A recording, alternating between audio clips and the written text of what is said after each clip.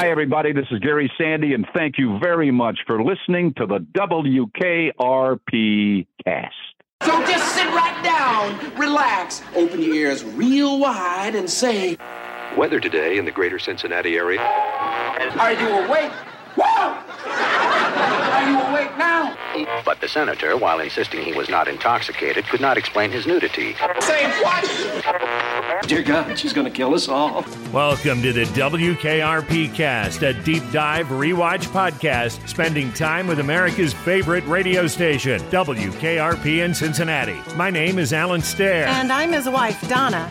This is a week-by-week, episode-by-episode rewatch. We're getting into the trivia, the characters, and the details that have made WKRP one of America's favorite syndicated sitcoms for nearly 40 years. So, fellow babies, don't touch that dial. It's time for the WKRP Cast. I'm at WKRP in Cincinnati.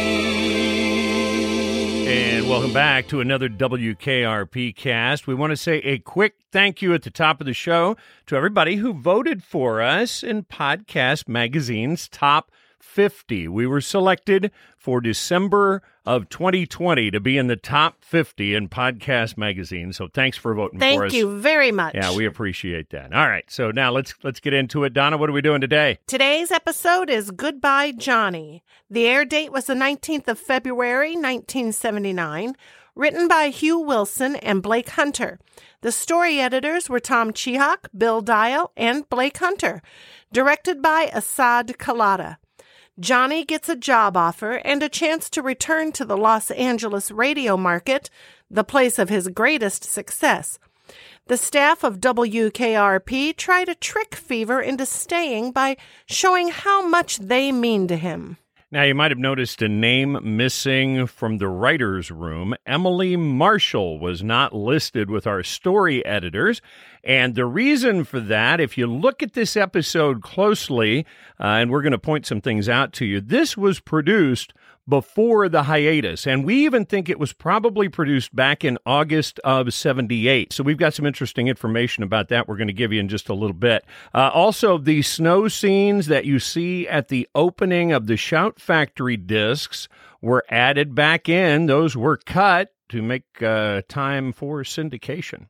So you ready to get into it? Let's do it. The scene opens with Johnny behind the mic playing beach music and dancing in his chair. He's playing Surfin' USA by the Beach Boys. Well, for real he is. Yes. But not on the Shout Factory DVD. And we're really hoping Shout Factory got a deal on this music that they used in place of the Beach Boys. We'll give you a little snippet here. This is what Johnny was actually playing on the network airing of the show. Surfing USA. Yeah, everybody's gone surfing. Surfing USA. All right, everybody, surf's out. And it's a beautiful day here in Cincinnati. And then this is the bargain basement cut that the Shout Factory got to add back in there when they put it out later.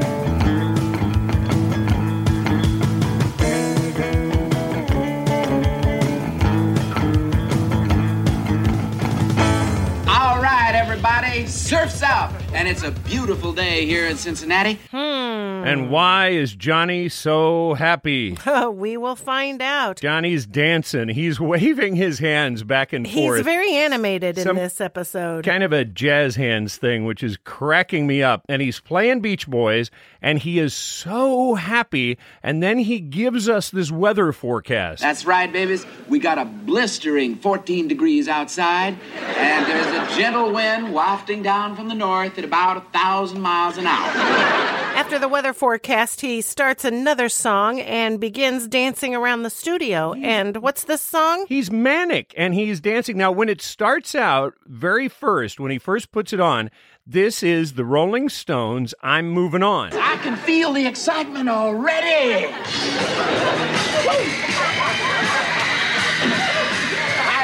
Now, yes. This is going to get messed with in this scene, and it's not going to be the Rolling Stones. But we'll tell you about that when we get to it. So he's dancing around the studio, having a great time when Les enters, wearing a big, thick winter coat and a very interesting hat. And we have declared this hat a fez. Fez. It seems to have the structure of a fez, but it looks like it's very rough wool or something. Yes, and he's wearing thick gloves and a scarf, but he's very excited when he comes in and he interrupts Johnny's music program to make an important announcement. And Les obviously has important news because he grabbed the turntable lever and took it out of gear, which causes the turntable to just wind down. No respect for the turntable or the records playing. No, not at all. We have an emergency here. I have to interrupt your program. Smooth, Les. He mentions that if you can hear his voice in a 400-mile radius, be prepared for serious weather. When he said that, I thought, how far is Les's voice reaching if he is really touching 400 miles? Yes, and you found an interesting site on Google or wherever. I punched into Google radius around Cincinnati. And what I came up with is the greatest thing on the web in my mind right now. It is called, I kid you not, the Big Radius Tool, and it is hosted by statsamerica.org. With this thing, and it is G-rated. It's G-rated. It sounds like some kind of a porno. I know. The Big Radius Tool is coming to a theater near you. But no, this thing, all you have to do is put in a city and a radius, and it will tell you every major city in that radius. So we put Cincinnati and 400 miles in there, and we found out that Les was going to talk to Chicago, Detroit, Philadelphia, Charlotte, North Carolina, all of Illinois and Indiana, and all of Tennessee. This is an important news bulletin, right, Les? Today, in Cincinnati, it is snowing.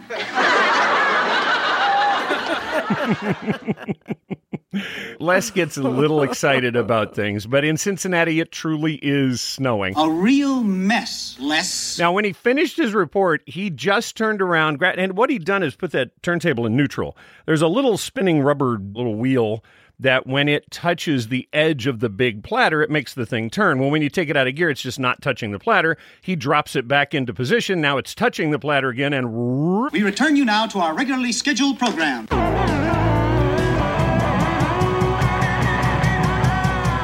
Starts up. Now, when he just started up the same record he had stopped, but this is no longer the Rolling Stones. This is not a continuation of the Stones song, and we believe it's because Hugh Wilson would have had to have paid for another cut had he continued to use the Stones song, which was shut off and then turned back on. Once he gets the song started again, Johnny turns the volume down because he and Les are going to have a conversation. Very professional, Les. Thank you, Johnny. I might have to interrupt your program again. Well, the whole world's waiting for word on this, right? And Johnny gets a little sarcastic with Les because Les is very serious about the snow and the storm. Johnny still has this attitude of kind of devil-may-care. Good God, man, you're not going out there again. But Les totally clueless and just serious as can be about reporting on what the weather is doing, and he's got to get back to watching it snow. Les leaves the studio. He tells Johnny he's going to go look out the window and keep an eye on the weather. And this is where Johnny turns the music volume back up. So this is a continuation still of what originally, way back when, was started out as a Stones song. But now for this second cut of it that we hear, Johnny turns it up, and on the original network airing, there was a replacement cut. It was not really the Stones. For some reason, when Shout Factory put it on their disc, they also replaced it, but with a different piece of replacement music. So a replacement for the replacement. Yeah. So, all right. So using Dale Kovar's disc, this is what aired out of that sequence. We're going to let you hear these couple of pieces. This is what aired on network that night in February in 1979.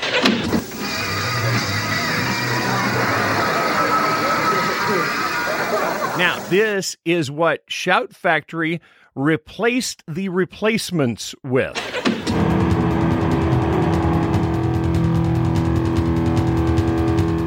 I thought that was just goofy as can be that they replaced a replacement, but that is what happened between the network airing of this show and the Shout Factory. They replaced the replaced music. And we need to take time now to thank our man in Cincinnati, Chezzy. He informed us that in the winters of 1976 to 77 and 77 to 78, Cincinnati saw record cold temperatures. Perhaps the cold open of this episode had a bit to do with those two nasty Midwest winters. And it was so cold over those winters, the Ohio River froze in January of 1977, and people were able to walk across it. That's cold. That's pretty cold. Now, also, let's talk about this cold open. There are some things that we noticed in this episode that has caused us to believe that this first scene was shot at a later date than the rest of the show. Be watching for it, but we're going to go over this more after the next scene. It'll make more sense to you then. But before we get out of the studio, we do want to take a look at the posters on the door. Again, thanks to our man in Cincy, Mr. Chezzy D. The top one is a bus map of Cincinnati, and Chezzy says that really nothing much has changed since this one back in 78.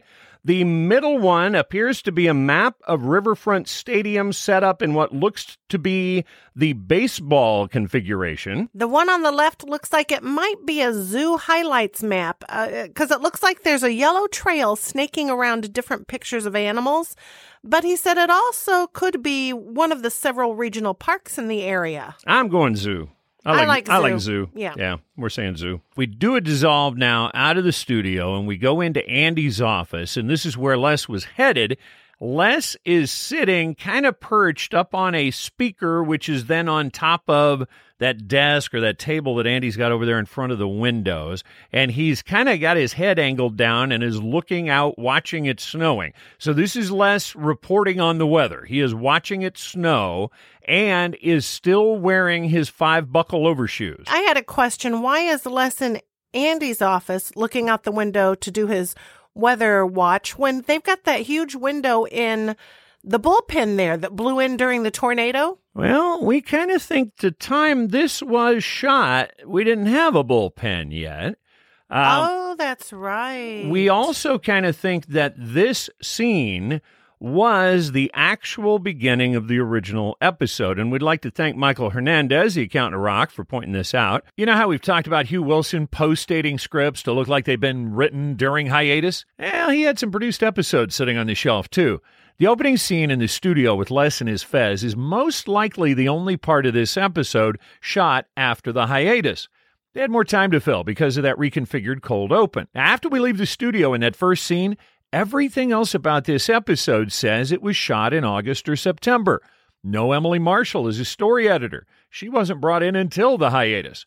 We're pretty sure the scene in Andy's office is the first scene of the episode as it was produced in late summer or early fall of 78. We also have a chance to look at Andy's office walls here, and we see the ELO posters that we have seen before. Dan Fogelberg, Yeah, Tim we stepped back to Pilot Part 2. Right. That Rod Stewart poster, I think we went over that one in Hold Up. So these are all early in the first season episodes where these posters were seen, and now here they are again. And Michael Hernandez, the accountant of rock, he let us know that he found in newspaper TV guides a listing for October 30th, Goodbye Johnny. Now, if you haven't heard us talk about what Mike's doing, he is actually going back through old newspaper archives. This is true forensic historic research that he is doing.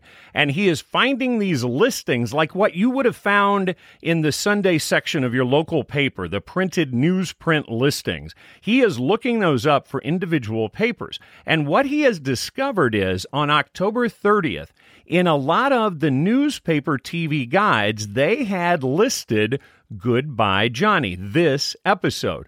Well, if you remember, and if you're a historian of the show, you know October 30th, the day before Halloween of 1978, was the historic first airing of Turkeys Away.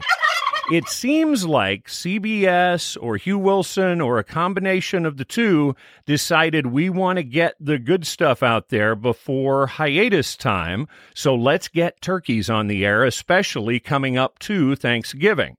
So that's what it looks like based on the work that Mike's done, finding these listings of this episode. We also saw a picture of an actual script of Turkeys Away, and the date on the front of it says that it was shot August 19th of 1978. So remember, we talked about in Turkeys, we knew that Turkey's Away was shot prior to the first episode airing on TV. So we knew it was sometime there in late August. Well, looking at the set decoration, we're thinking this one was shot relatively in the same time period. So when Les turns away from the window... And now a special look at this episode's bandage placement for the 5-time Buckeye Newshawk Award winner, Les Nessman. This is the Les Nessman Bandage Report. Now, here's Donna Stair with her report about Les Nessman.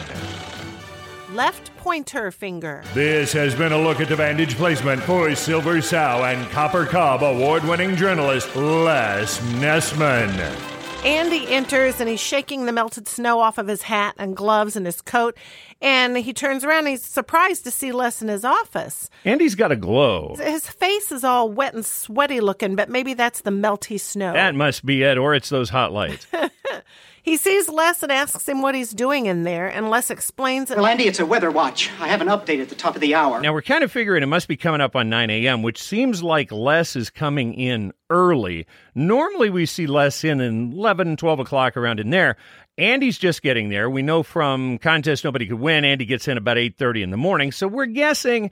Les is getting ready for his 9 o'clock top-of-the-hour weather report. So he gets his last look at the snow and heads off out of the office. It's not as easy as it looks, Andy. Oh, I know that. Weather's tough.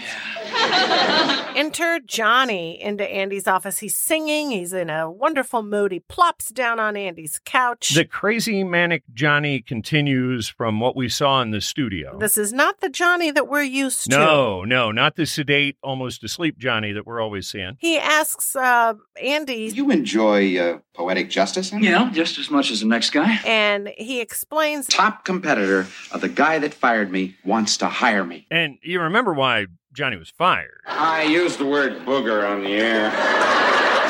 That's right. Yeah. I was making about $100,000 a year out there. Then one day I said booger. Bunch of bozos called the station.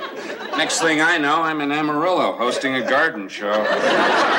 So he's wanting to take the job offer. Andy immediately figures it must be about money. I'll talk to Carlson about getting you a raise, but Johnny isn't interested in money. You're talking to a 40-year-old man who lives like a college student. It's about pride. He wants to go back and take on that station that sacked him and prove he shouldn't have been let go. So he's all excited. He starts to leave the office and he turns and asks Andy. Mind if I leave?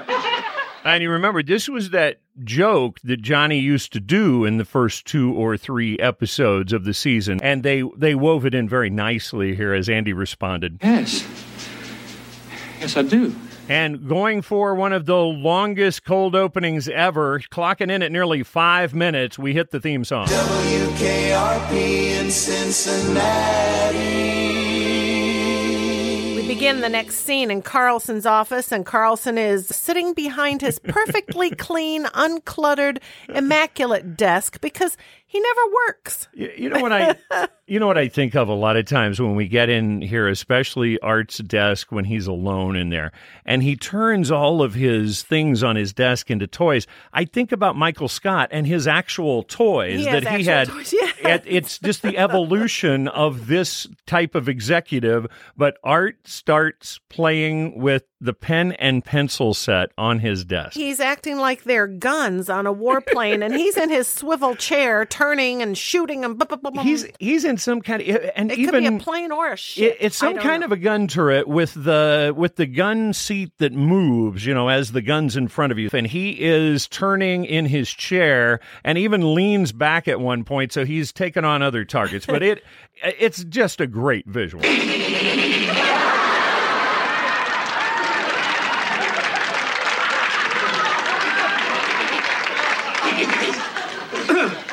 He doesn't even hear Bailey and Herb enter. And it's time. Herb Darlick, fashion alert.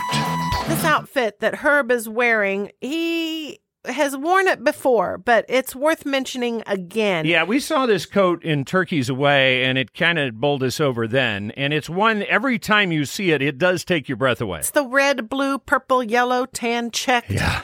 with the solid blue collar and pocket flaps. Oh, you got to go check it out. If And you the have not seen two-tone it, shoes. If you have not seen it, it's worth it. Fast forward. Go check it out. Herb's complaining that Bailey does not know how to write an effective ad. For example, this copy from the North Mall Pet Village. Get a load of this, big guy. Wouldn't you like to come home to a cuddly, warm little companion like a Cocker Spaniel? I kind of liked it. Well, and so did Art. What's wrong with that? I like it. Herb, of course, after reading it, gives a real sour face. But they cut to Art, and he's got this very pleasant, relaxed, comforting smile on his face, and he's obviously picturing coming home to a warm, fuzzy puppy. But Herb has a different idea. He said that dogs go like crazy down there. They sell them out all the time. They need to focus on the merchandise that's piling up in the back. Big snake sale. Save. Pick and choose. Mix and match. Everything's marked down. These marvelous pets are quiet and hard to find. Rid your home of pesky rodents and unwanted baby chicks. Startle your friends today. Now, from a reality standpoint, I would like to point out Herb is exactly right. You go to the client and you say, what's not moving? Let's get it out of here. And you do make the spot about all this stuff, all the snakes that are piling up in the back. But if you say that they're going to get rid of your little baby chicks, I don't know if you're going to sell that many. I think that line we might have to talk about. And unwanted baby chicks. Now, here comes Andy. He is bringing in the news about Johnny. Yeah, he says, Mr. Carlson, we've got big trouble. And, of course... Oh, Mother's on her way. No trouble's bigger than Mama. First thing that comes to Carlson's mind. And he says, no, it's worse than Mama. Yeah, what? Worse?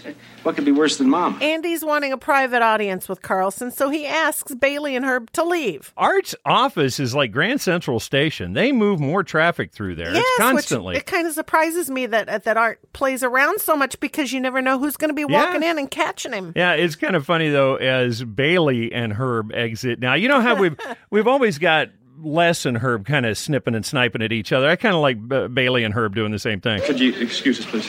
Sure, Andy.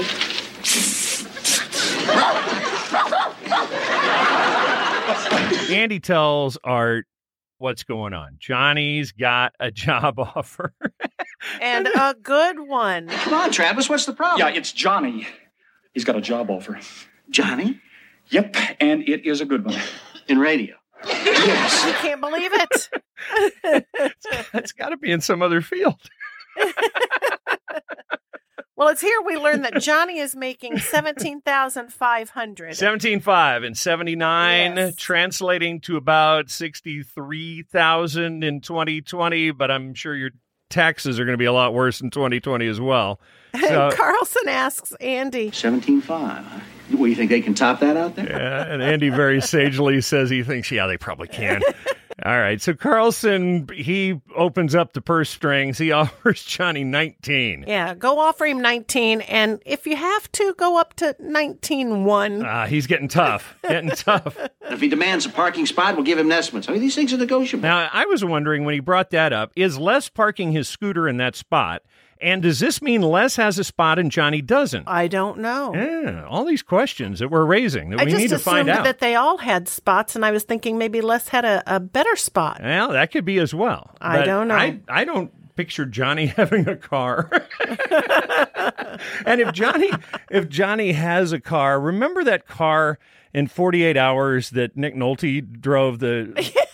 That's Johnny's car if Johnny has a car. Well, I think he does because it comes up later on in this episode.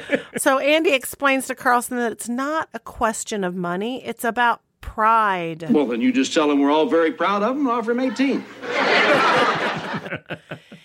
And now who comes in? Wow. Venus in all of his style and glory. Man. All right, now, just tell me, in February 1979, how many people in Cincinnati were wearing that outfit?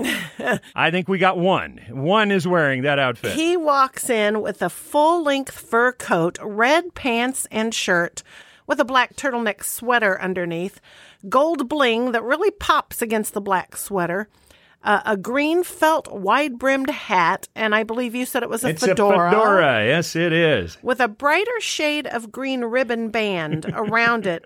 And then to top that off, yellow kidskin gloves. And there is a big response when Venus enters in this outfit, and it almost covers up this line. Do you dudes know about Johnny? Which sets up an even better line. Yeah, we were just having a dudes conference over that very subject. And I love it because Andy is in between Carlson and Venus, and he's looking back and forth, and you can see after Carlson delivers that line, Andy is pursing his lips together. Andy's looked at Art's face as Art says the line about the dudes conference, and Andy looks back towards Venus, and his face trying to keep from cracking up. His face inflates. You can just see all around his lips, puff of air goes into his cheeks. I'm surprised it didn't come out, you know. Oh man, dudes conference slays you. Oh, those words coming out of Carlson's mouth. Yeah, we were just having a dudes conference. Venus says Johnny can't leave. Johnny's the reason Venus came to WKRP. All right, now I had a little question about this because I seem to recall... He said, yeah, he's the reason he came. He wanted to work with Johnny. Well, but he says he wanted to work with the doctor. One of the reasons I came to the station was to work with the doctor. And the doctor was invented the same day Venus arrived at the station. If we remember back to pilot part 1, right. The doctor scratched the record and introduced himself for the first time as the doctor, and he made it up on the spot. Yes. And later that day, Venus arrived. They maybe didn't cover this little bit of continuity in the script as they were ironing this one out for Goodbye Johnny. I think maybe they missed a detail. Well, they're having this talk, and they're like, oh my gosh, we got to figure out what to do to get him to stay. We've got to trick him. Venus comes up with this tricking idea. Yeah, and he jumps. Venus goes right to it. He thinks he's got the idea to keep Johnny there. Andy's not a big fan. He has waited 5 years to get the chance to get back on top. So then here comes Johnny, all smiles, telling them the guys out in L.A. have called, and instead of 2 weeks' notice, could he make it 1? Art says okay. So Johnny's cool. He's like, all right, I'm going to go play in the snow one last time. Andy decides, whatever Venus has, let's give it a try. Okay, here's the plan. Then I'll take notes. So we move into the lobby where Jennifer's at her desk flipping through a magazine, and Johnny does one of his sneaking up behind her things, only this time he's dancing. Sometimes he's got the claws out and the eye rolled out. This time he's dancing behind her, but it's kind of similar to what we saw again early in the season, those jokes that he would do behind Jennifer and she would sense his presence. He says he's going home. It's about noon. His shift is all done and it's past his bedtime. Yes. Jennifer congratulates him on the big job. I guess you'll probably go out there and become a big personality and forget all of us. Not all of you.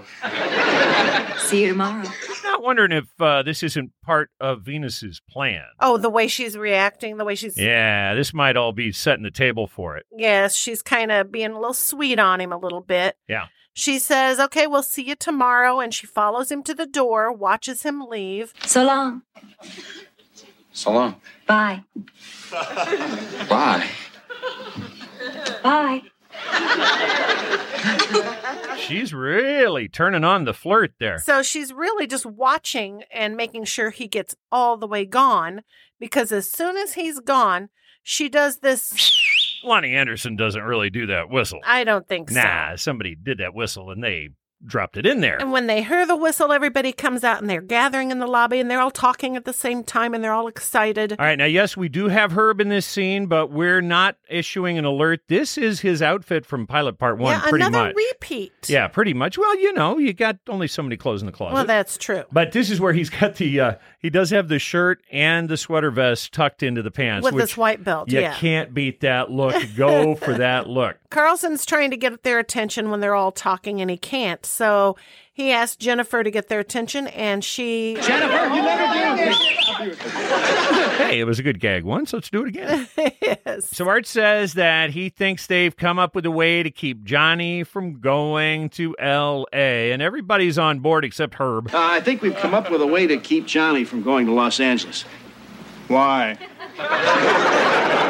Okay, so now we make a move to the Cricket Restaurant, fine dining, and everyone is dressed up for this final dinner for Johnny, and what's really hilarious is to stage it for the cameras, they are all seated to one side of the table.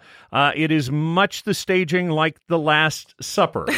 Yes. I also, something it reminded me of, if you ever remember those Dean Martin celebrity roasts, the head table with the dais at the top there always had that same look to it. Everybody looking out at the audience. So that's how we've got everybody aligned. And in the center of the table is a little short podium for people to use. Just slightly raised there. Although nobody really ever uses it. No. Well, Art kind of steadies himself on it. Yes. Now, we start this scene on an exterior shot of the Cricket restaurant. Now, it's hard to see from that shot. It's kind of focused in just on the restaurant. But the Cricket at that time was in the Cincinnatian Hotel, which is the hotel right next door to the Flim building, which in Cincinnati is actually the old Cincinnati Enquirer building. Now, the Cricket is a restaurant that opened first in 1872, been around a while.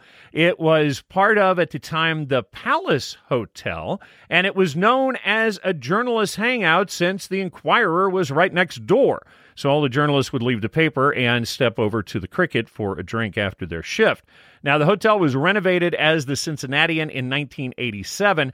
At that time, the name of this restaurant was changed to the Palace, and they named the new lounge space the Cricket. So the Cricket restaurant, as we see it here, doesn't exist anymore. And a big shout out and a thanks to our man Chezzy D in Cincy for that information on the Cricket. At the table, Les is sitting next to Bailey, and he is giving her a lecture on how to give a speech the proper way. You always start with an amusing story. Once you've got the audience laughing, they're putty in your hands. Right. Now, where are your 3x5 cards? We get pairs. As we go down the table, we've got everybody in pairs. And we start out with this pair of Les and Bailey, and then we pan down to the right. And next we see Art sitting with Jennifer. Art has had a couple, and he's telling a war story. There I was, you see, at Guadalcanal, or maybe it was Mindanao.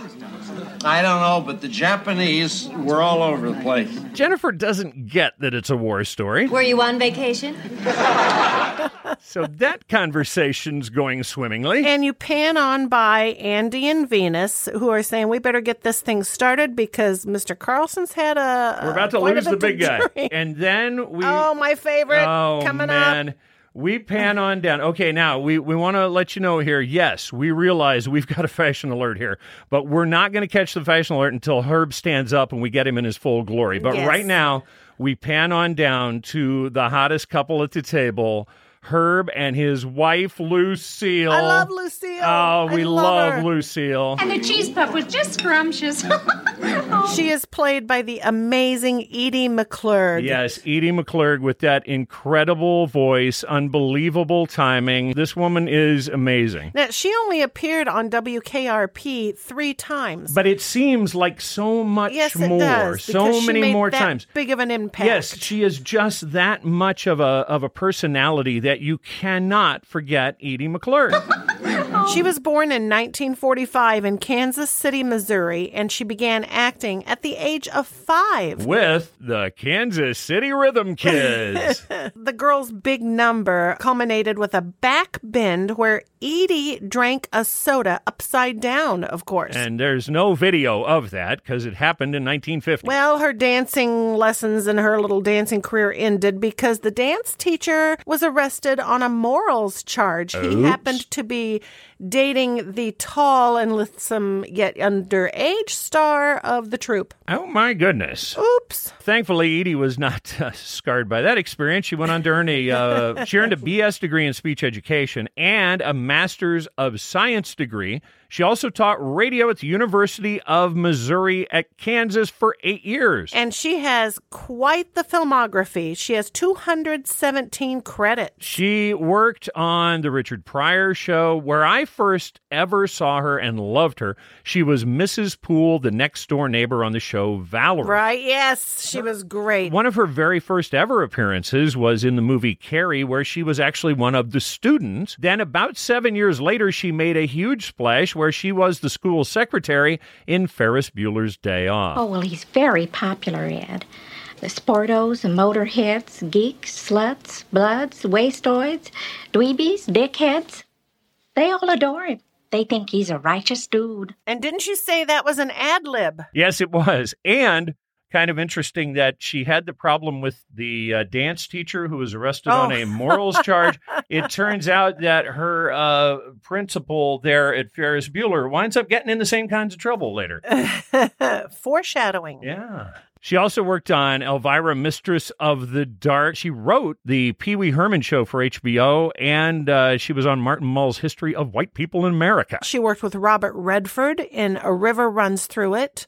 She worked for Oliver Stone in Natural Born Killers, Diane Keaton in Hanging Up, and she was named Best Actress of the Chicago Alternative Film Festival for her portrayal of the mother of Ted Kaczynski, the Unabomber. Edie had one of those voices. You cannot have an instrument like that and not get out there and display it to the world, and she definitely knew how to play that voice of hers.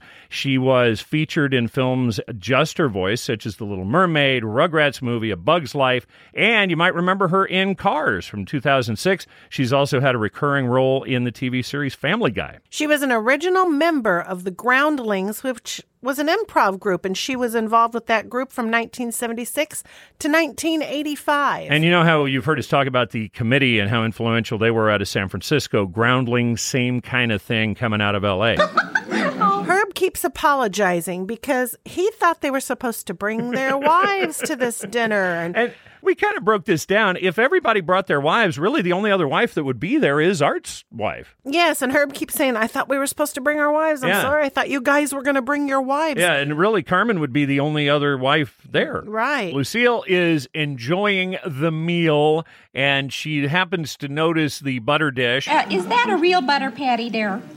I don't know. Why don't you eat one? She talks about food a lot. She enjoys her food. And you know what we talked about here? When there's my kind of woman. There's a little move she makes here and a little something she does with her mouth and kind of the way she turns her head. I think one of the funniest women ever to walk the earth was Madeline Kahn. And you see so much of Madeline Kahn in Edie McClurg's performance. You know, Madeline Kahn was the ingenue and the sexpot. Edie's more innocent, but she's got a lot of the same timing and delivery and is just so funny. Venus is the master of ceremonies for the night, and we must talk about Venus's big bow around his neck. It's a statement. It definitely is. This whole outfit is quite the statement. I think it's an exclamation. Yeah, I love the collar that's coming up, the shirt collar that comes up out over the jacket. Yes, he's wearing a black suit with a white shirt that has a very wide collar that comes out over the collar of his velour jacket. It is crushed black velour. Yes, and he's also wearing those musical notes, that pin that I noticed for the Bailey's show that he was wearing at the Open of Bailey's show. And he's looking pretty sharp, but I just don't know what his with the big black clown bow. It's a big bow. It definitely is. Venus somehow is always master of ceremonies. He was the guy that introduced Scum, and he just seems to always be the guy that hosts. He's the one on stage hosting, and he's hosting our big dinner tonight, and he says it's time now. I'd like to introduce the guy who really holds WKRP together. We get a wide shot, and Herb stands at the same time Art stands. Yes, he believes that, they're talking about me. He believes it's time for him to speak. Herb holds the place together. So Art's a little tipsy and has... A little? Yeah, Art's moving towards take his keys, call him a cab.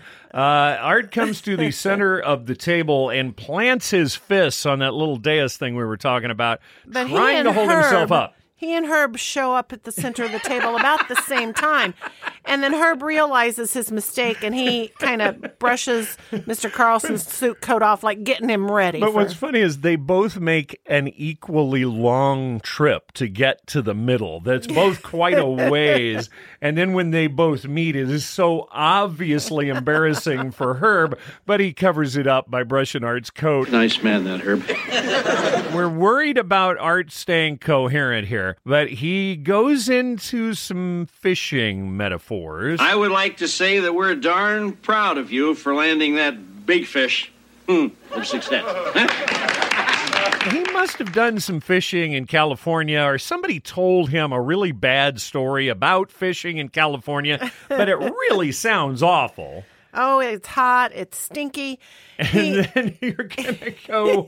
You got to go freep fishing out there. Whatever it is. They put you those little boats. He starts reminiscing about how this is the very room that the Rotarians gave him his Rotarian of the Week award. All right, and you know what I thought? When we first cut into this room and I saw them at that table, I thought, I'll bet a Rotary Club meets there. I really did. As a Rotarian, I'm always kind of looking, I bet there's a Rotary plaque on the front of the Cricket saying the Rotary meets here every Tuesday at noon. Well, he kind of gets lost in this Rotarian story and wanders back to his seat going, oh man, that was such a great night. That was so much, and I'll tell you, it's one for the memory books.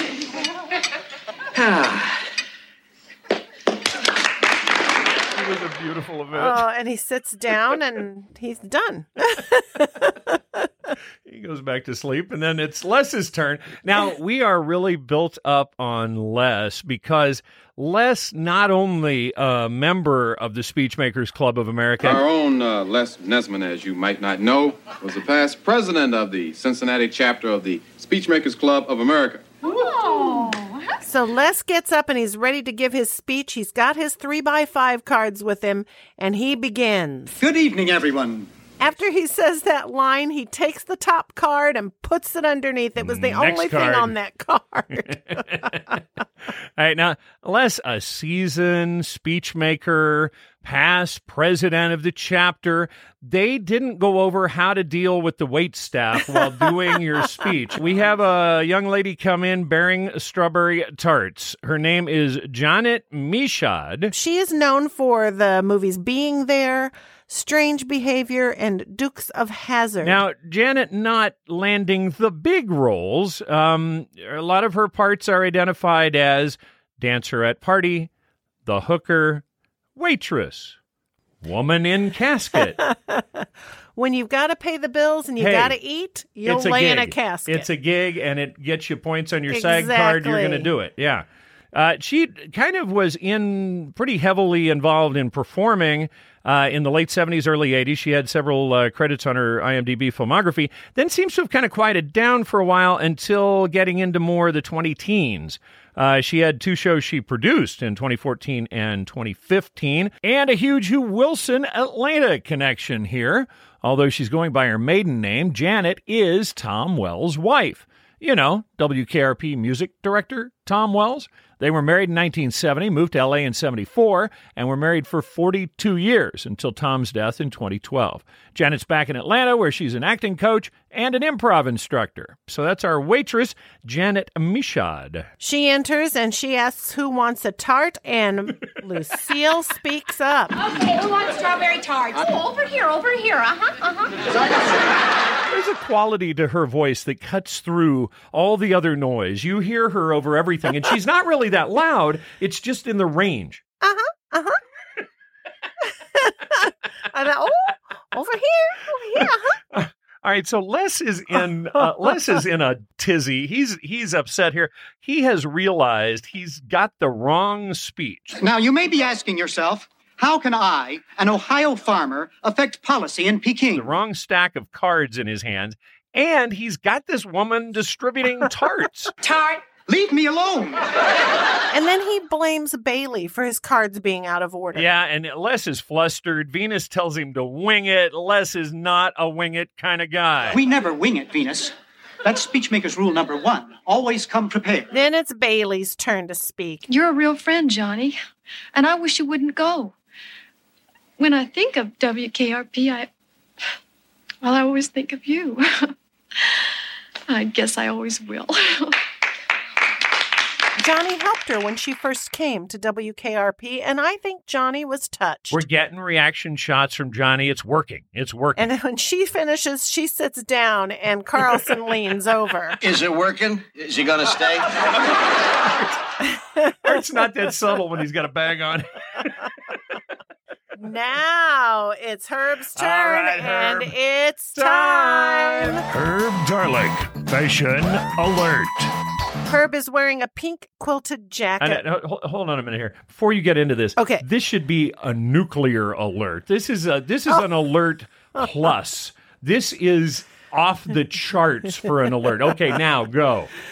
He's wearing a pink quilted jacket with darker pink circles, a collar edged in black, and the pocket flaps are edged in black, a pink shirt with a ruffled breastplate and ruffled sleeve cuffs. Huge ruffles. You could lose yourself in these ruffles. And then he not only has the ruffled cuffs, he shoots them right before he starts to talk. Yes, he pulls them down so you can see them. You got to get a good look at those sleeve cuffs. And then to set this outfit off, he has a yellow boutonniere in the little boutonniere hole thing.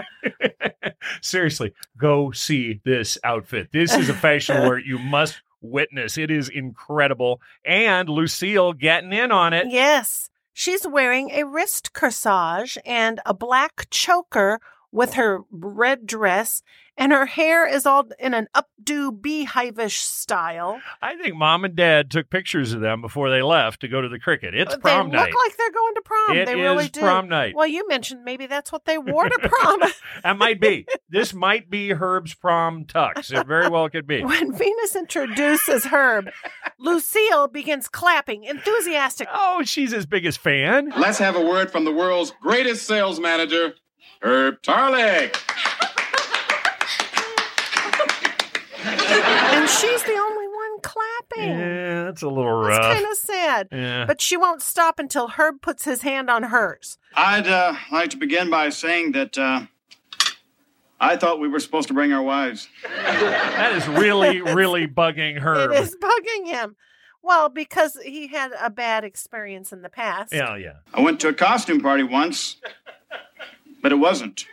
Everybody else was in regular clothes, and I was in the rabbit suit. Herb really is not too into this whole let's fake Johnny out thing. He closes his speech off with, John, you're really great. We're going to miss you. Oh, please don't go. Herb's so sincere. As a sales guy, you know he could have come up with something there, but no. Now Venus introduces Jennifer, who's wearing a dress and a wrap over her shoulders. So she stands up and gets applause. It's polite. A little smattering. A little bit here and then. Then she removes the shoulder wrap, and she brought the girls with her. Well, where'd you think she's going to go somewhere without them? Well, they're dressed up and ready to go. And the applause picks up. Oh, does it ever? Louder and faster. Although Lucille is not happy about Herb's reaction to that, she reaches out and grabs his hand. I think I'm going to miss Johnny more than anyone else in this room. Wow. Johnny is reacting. It is definitely making an impression on him.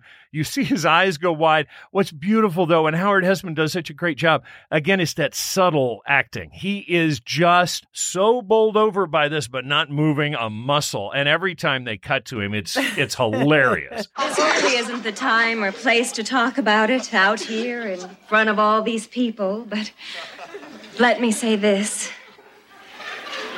I'm really going to miss you, Johnny. She sits.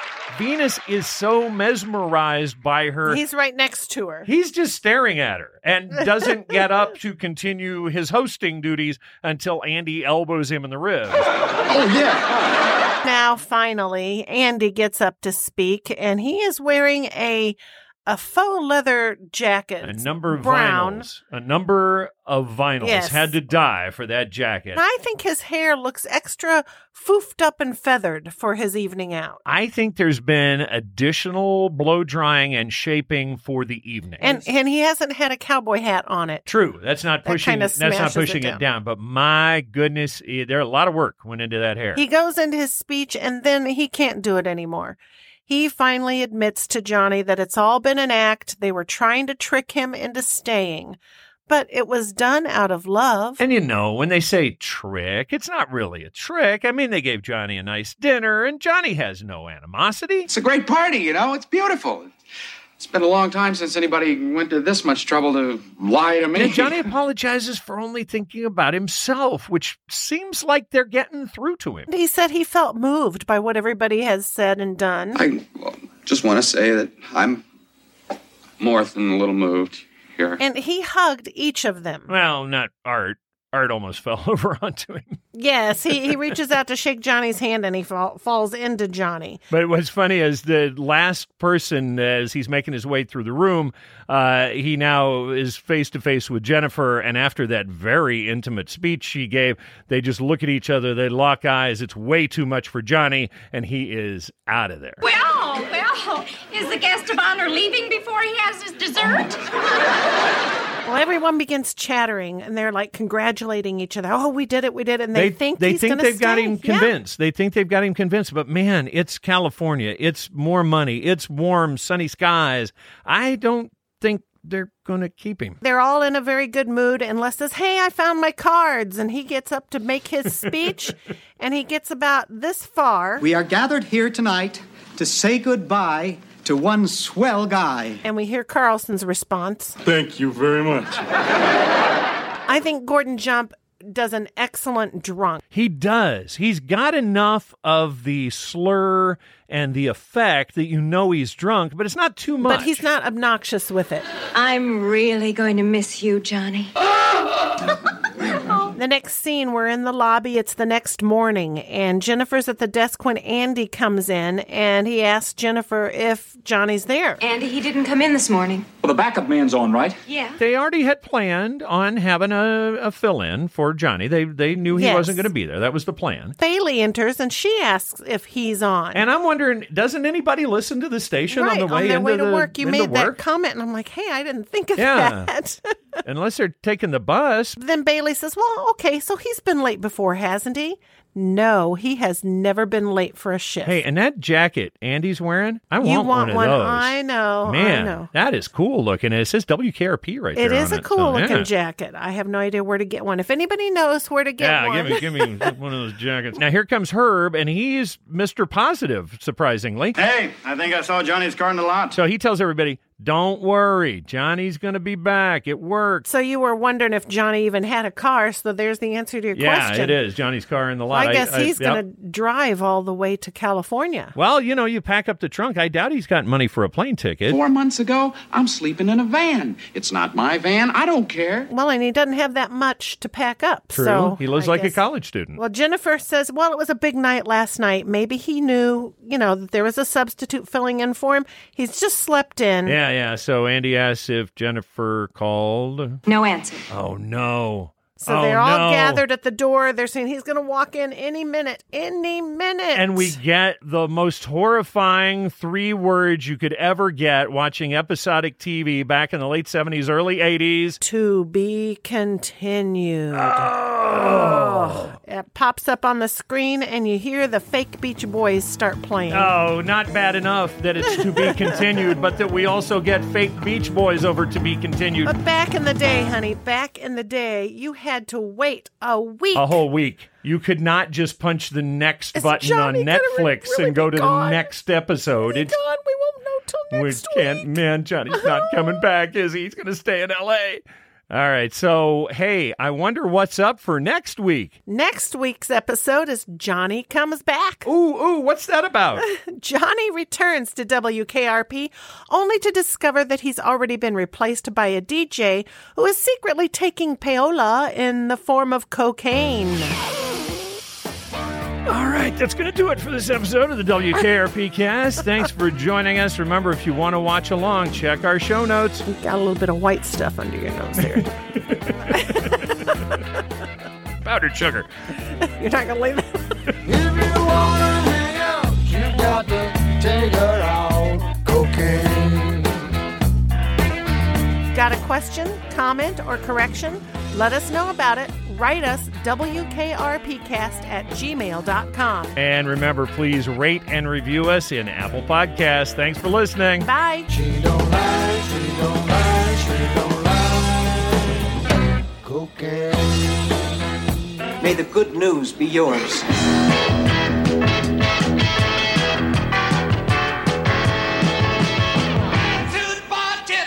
The WKRP cast is not endorsed by MTM Enterprises, Shout Factory, or CBS. This podcast is intended for entertainment and informational purposes only. WKRP in Cincinnati, the WKRP logo, and all names, pictures, and audio of WKRP in Cincinnati characters are registered trademarks of MTM, CBS, Shout Factory, or their respective copyright holders.